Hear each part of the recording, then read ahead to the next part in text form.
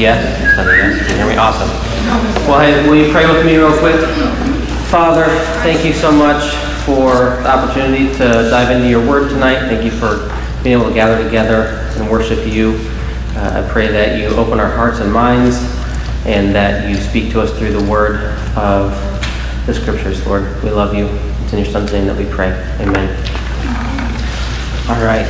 Well, in the church today, I think John the Baptist might be one of the most neglected figures of the New Testament.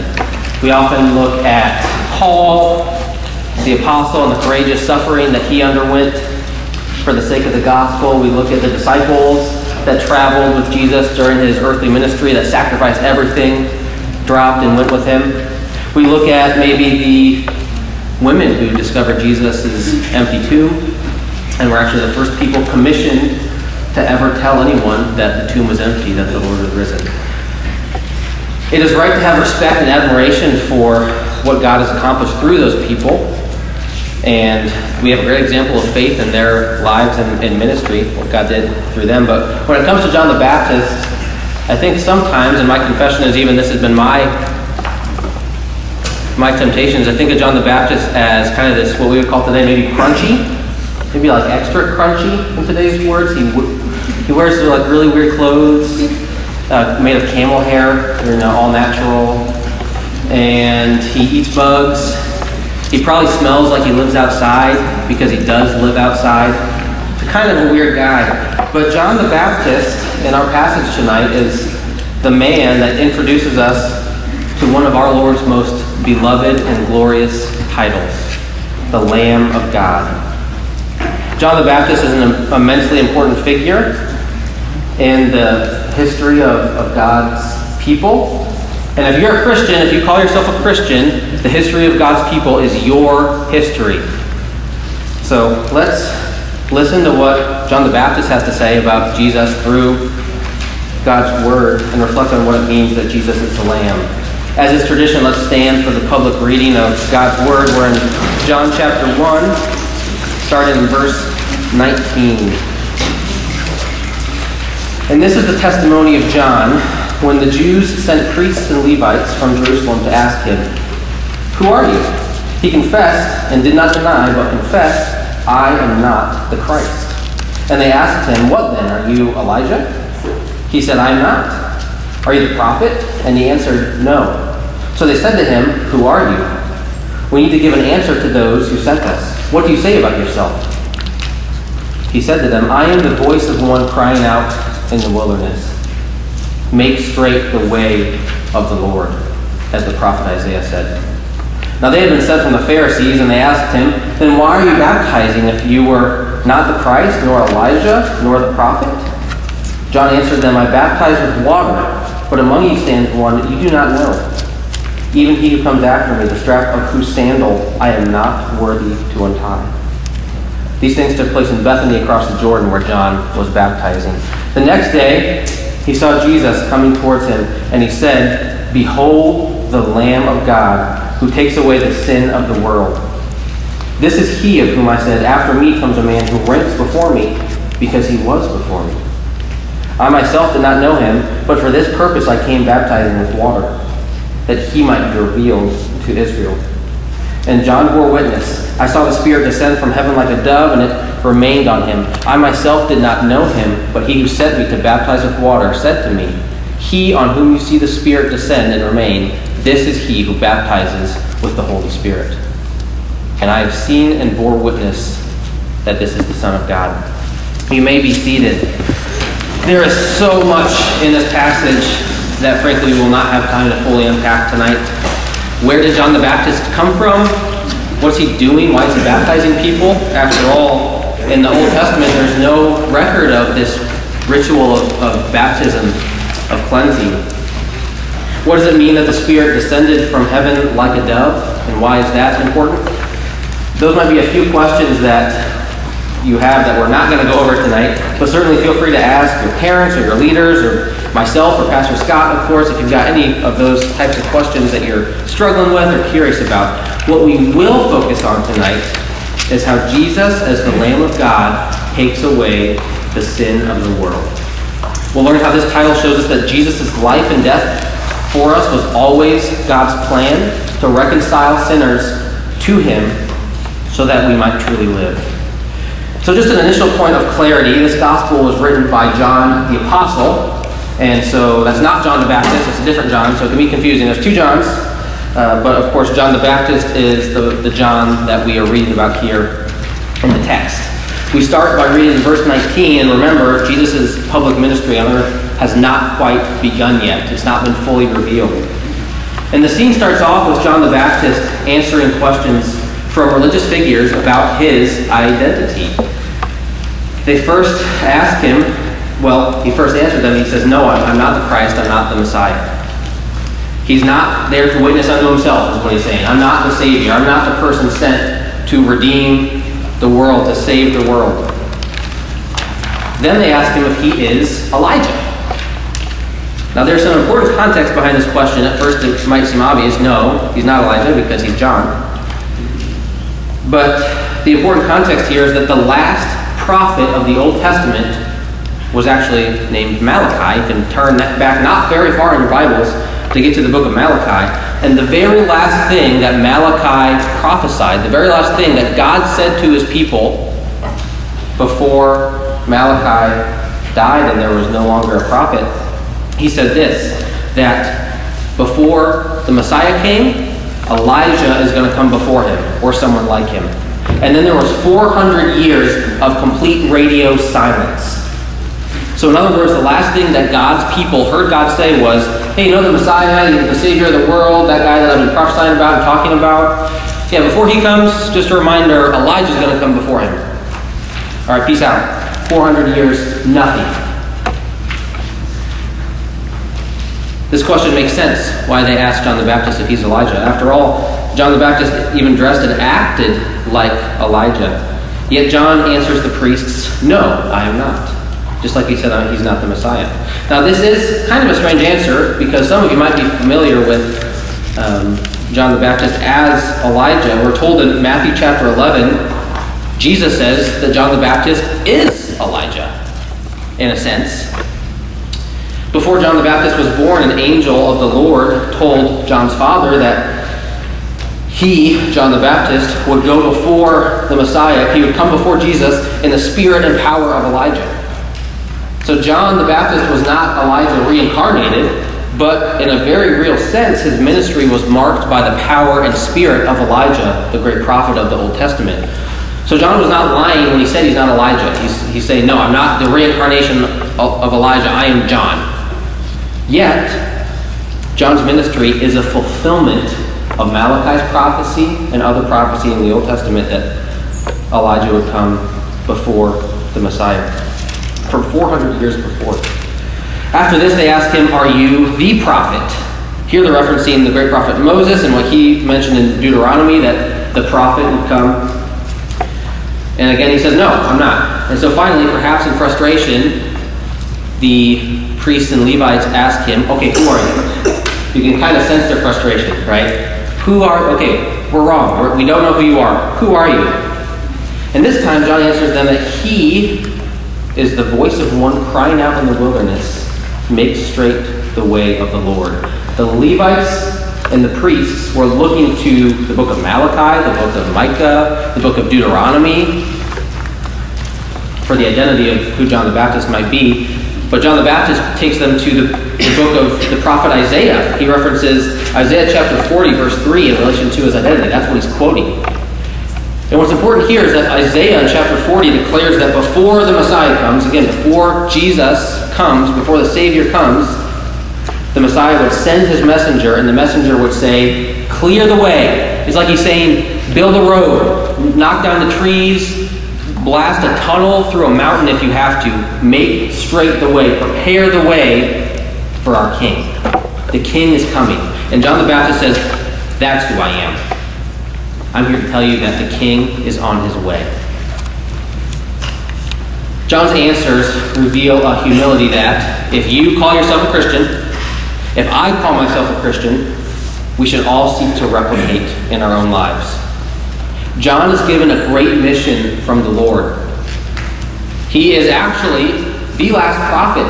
After Malachi, John is the last prophet of the Old Testament that God appoints to his people. And he has been prophesied in God's Word. Imagine having prophecy about you specifically, individually, in the Old Testament. He's causing such a stir that the religious leaders, the Pharisees, the Jewish leaders, are noticing, and they're sending people to question this man's identity. They might think maybe he's the Messiah. Maybe he's Elijah. He's gaining notoriety. It would be very easy for John the Baptist to boast about his mission, about the gifts that God has given him and his responsibilities. And his replies all point away from himself to the Messiah, away from his own identity to the identity of Jesus. So I ask you tonight, and myself, how can we do that? There's a very real way that we can do that. And it doesn't end with, but it starts by recognizing our need for a Savior, recognizing our need for a Messiah, and also recognizing that we are created by a mighty God, that we are merely tools to be used by him in whatever way he pleases, that we are like clay and he is like the potter. He shapes us, he molds us, but we are fully his. Anything good in us can only be attributed to God. A helpful mantra that many of you have heard is, he must increase so that I must decrease. Very good. Very enthusiastic. Decrease. Thank you again. In fact, it was John the Baptist that first said those words in John chapter 3. The same guy they're talking about tonight. He must increase that I must decrease. Now, none of us are John the Baptist. None of us are a prophet appointed by God. None of us fulfill Old Testament prophecy individually, but we are called as Christians to witness in a way that is similar to the way John witnesses. Pointing others to Jesus and telling them to make straight the way, clear the way, prepare the way for Jesus into their own hearts. All right. I'm going to pause. That was kind of a lot of setup. That's kind of a two-part piece of Scripture here.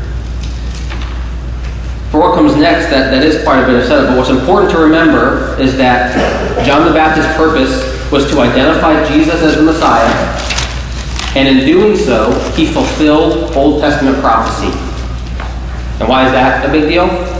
Anytime that prophecy is clearly fulfilled, it's a reminder of God's power and faithfulness, that he keeps his promises, that he is the author of history, that what he says will come to pass.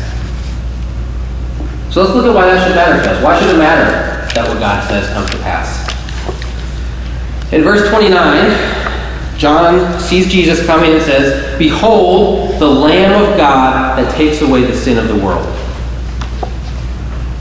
This is the next day after he'd been questioned by the Jews, and he's still around them, and he now reveals the identity of the Messiah. He says, this is him. This is the Messiah. This is who I'm deflecting your questions from and pointing you to. And he gives him a title. He calls him the Lamb of God. But what does that mean? You might be interested to know that this exact phrase is only applied to Jesus in 2 books in the Bible, and both of those books were written by the same person. This book of John, of course it was spoken by John the Baptist, but it was written by John the Apostle. And another book written by John the Apostle, the book of Revelation. That's where our memory verse is in this week. Only 2 times is it applied to him, yet throughout Christian history we are very fond of calling Jesus the Lamb of God.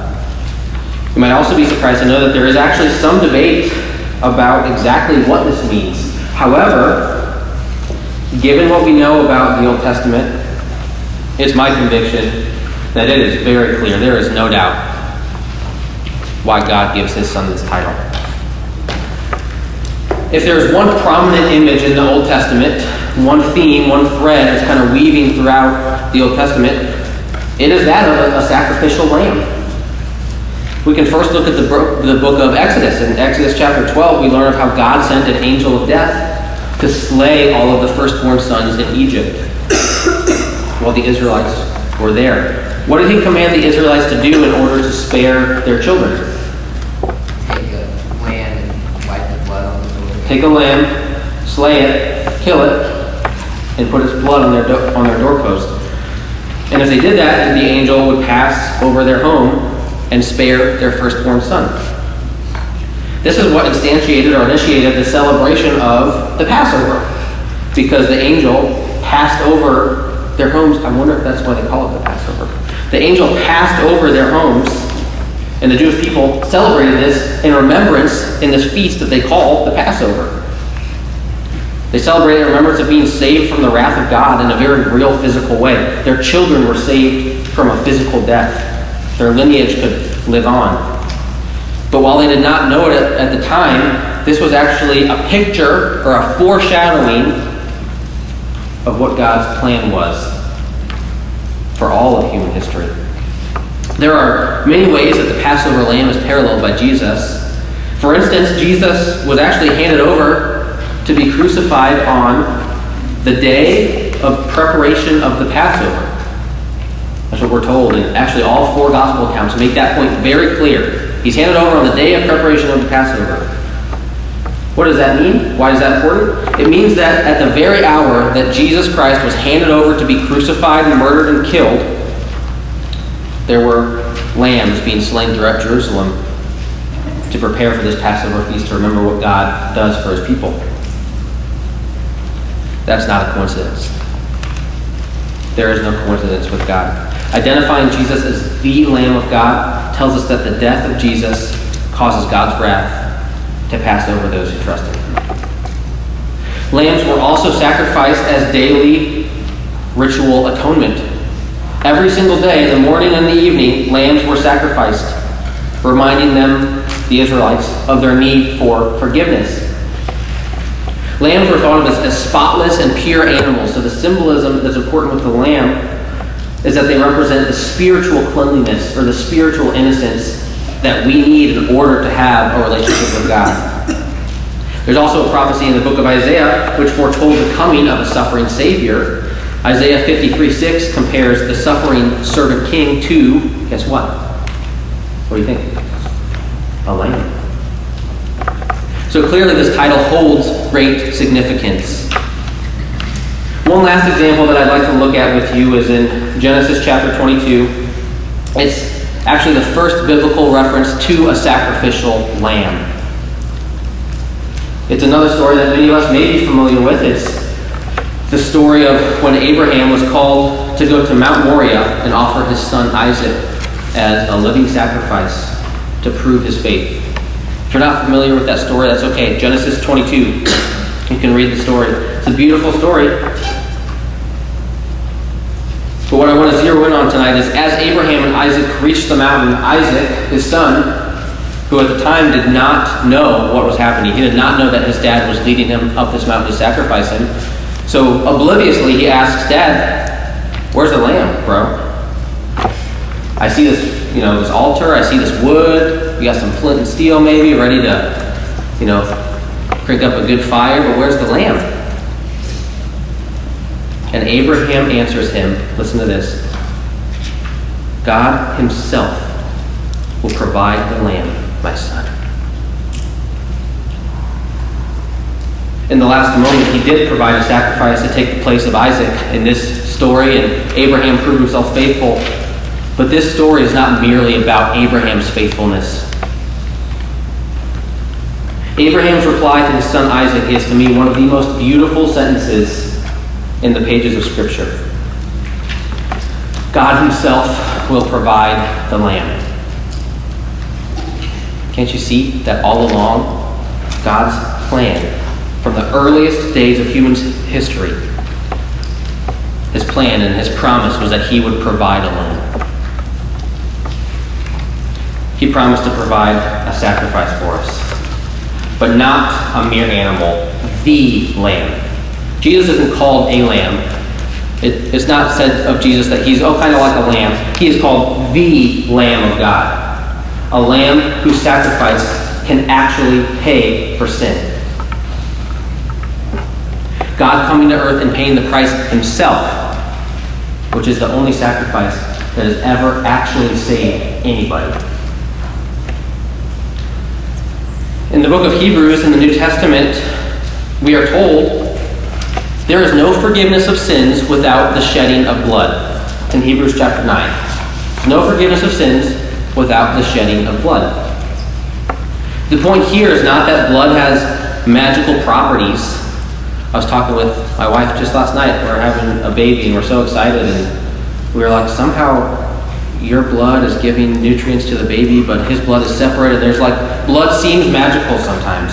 And you can read Hebrews chapter 9 and think, wow, blood has to be shed, so blood is special. But the point here is not that blood has magical properties to cleanse, but that blood represents life. And so the shedding of blood is the payment of one's life. If it was simply physical blood that was needed to be shed in order for us to be saved, Jesus could have gone to the doctor and got his finger pricked, and we would have been good to go. That would have been a lot easier than what he had to go through. No, blood represents life. When we're told that there's no forgiveness of sins without the shedding of blood, that means that God cannot extend forgiveness without satisfying his justice. So death must occur. Blood must be shed in order for men and women to receive forgiveness for what we owe. But did you know that Jesus' death paid for the sins of even those people who lived before he came to earth? The saints of the Old Testament, the believers in the Old Testament, Abraham, Israelites that had faith. Animal sacrifice never actually made anyone right with God. I certainly had this misconception, and I do not blame you if you do as well, but this is really important to understand. Animal sacrifice never actually saved anyone spiritually. It was commanded as an act of faith. It was pleasing to God as an act of faith. But animal sacrifices only prefigured or foreshadowed or pictured what was to come in Jesus. Hebrews chapter 10, verse 4 tells us this clearly. It says, it's impossible for the blood of bulls and goats to take away sins. It's impossible. It's impossible for animal blood to save you. The Bible could not be more clear. And I imagine there were probably some Jews when they read that, because Hebrews was written to Hebrews who were Jews. They probably were like, what? I didn't think that's how it worked. I thought, the blood of the lamb and we're saved, and the lamb's blood covers us. No, the blood of animals, the blood of bulls and goats, it's impossible for it to take away your sin. It doesn't make you right with God. There's nothing special about that blood. Abraham and all the Old Testament believers were not made spiritually clean by sacrificing animals. They were made spiritually clean because they had faith in the living God and his coming Messiah, and it is his blood that reaches back into history and covers them the same way that it covers Christians today. Of course, they knew less about the coming Savior. Again, a big feature about the Savior. They did not know, who is he? Who is this guy? We don't know when he's coming. You just have to look at the very start of this passage that we've read. They're questioning John the Baptist. Are you the Messiah? Are you the Messiah? Are you Elijah? Who are you? Are you going to save us? They didn't know who he was. But it remains true that Jesus' blood, which is to say his perfect, innocent, spotless life, is the only life that could ever pay the debt that we owe. An important point to note also is that when John says that Jesus takes away the sin of the world, it does not mean that he pays for every single sin, but rather it means that Jesus does not save merely Jewish people. Salvation is extended. It's not distinguished between your lineage, your nation, your ethnicity. Another way that you could say this is, the Lamb of God takes away the sin of the world without distinction, but not without exception. He takes away the sin of the world without distinction, but not without exception. Without distinction, he doesn't distinguish. There's no distinction. Tall or short, man or woman, Jew or Greek, slave or free, all that believe in him will be saved. Which was an important aspect to get into the Jews' heads because they did not understand or honestly like that message. But you just have to read verses 11 and 12 of this very chapter to make it clear to us that not all will be saved. Not all will have eternal life with God. But this is what it means that Jesus is the Lamb of God who takes away the sin of the world. It means that Jesus Christ, our King, our Savior, is the sacrificial Lamb who takes our place. If we believe that he died for our sins and rose again, and we place our lives in his hands, God promises that all who trust in him will live with him eternally. He will never cast us away. He says, I will hold you, the image that God gives us in John chapter 6, I will hold you in my hand and I will not cast you away. You are secure. And we just read that God's prophecies come true. God doesn't lie. So just as the prophecies about John the Baptist came true, so too will it come to pass that all of us who placed our trust in Christ will spend eternity with him and with each other. Not because of the work that we've done, but because of the sacrifice of the Lamb of God. And pray with me. Father, thank you so much for our salvation. Thank you for sending us the Lamb that covers our sin, that is our substitute. Thank you for the beauty of your word that we can study and read and see, that you have known since before the foundation of the world. You have known who we are. You've known who you've called. And I pray that your Spirit moves within us. Holy Spirit, I thank you for the work that you've done in the believers in this room. And I pray that you will sanctify us and guide our conversation together. We love you, Father, Son, Holy Spirit. We worship you. And it's in the name of Jesus, the Lamb of God, that we pray. Amen. All right, you're dismissed to your small groups.